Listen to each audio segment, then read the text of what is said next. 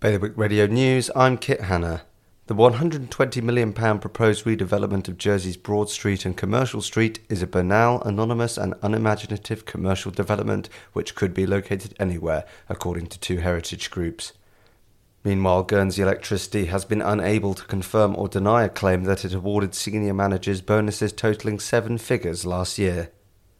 Jersey actor Henry Cavill has seen his odds slashed to become the next 007 after appearing in an advert with an Aston Martin.